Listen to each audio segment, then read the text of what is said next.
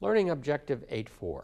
Explain the concept of an accounting period and describe the accounting periods available for businesses. Accounting periods and methods are chosen at the time of filing the first tax return. There are three types of tax years, each with different year ends.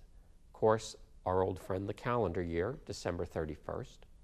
But we can have a fiscal year that ends on the last day of a month other than December. For example, June 30th fiscal year. And then the third is a 52-53 week year ending on the same day of the week every year. In other words, a 52-53 week year could end on the same day of the week, that is the last such day in the month, or on the same day of the week nearest the end of the month. For example, a business could adopt a 52-53 week fiscal year that ends on the last Saturday in July each year, or ends on the Saturday closest to the end of July, although this Saturday might be in August rather than July. Not all types of tax years are available to all types of businesses. The rules for determining the tax years available to the business depend on whether the business is a sole proprietorship, a flow-through entity like an S corporation or a partnership, or a C corporation. Let's summarize the rules. Sole proprietorships. Because individual proprietors must report the business income on their individual returns, proprietorships use a calendar year to report their business income. Flow-through entities. Partnerships and S corporations are flow-through entities. That is, the partners and the S corporation owners report the entity's income directly on their own returns. These entities generally must adopt the tax years consistent with the owner's tax years.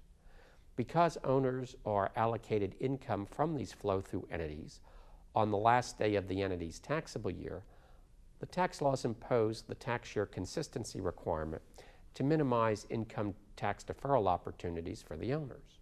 C corporations.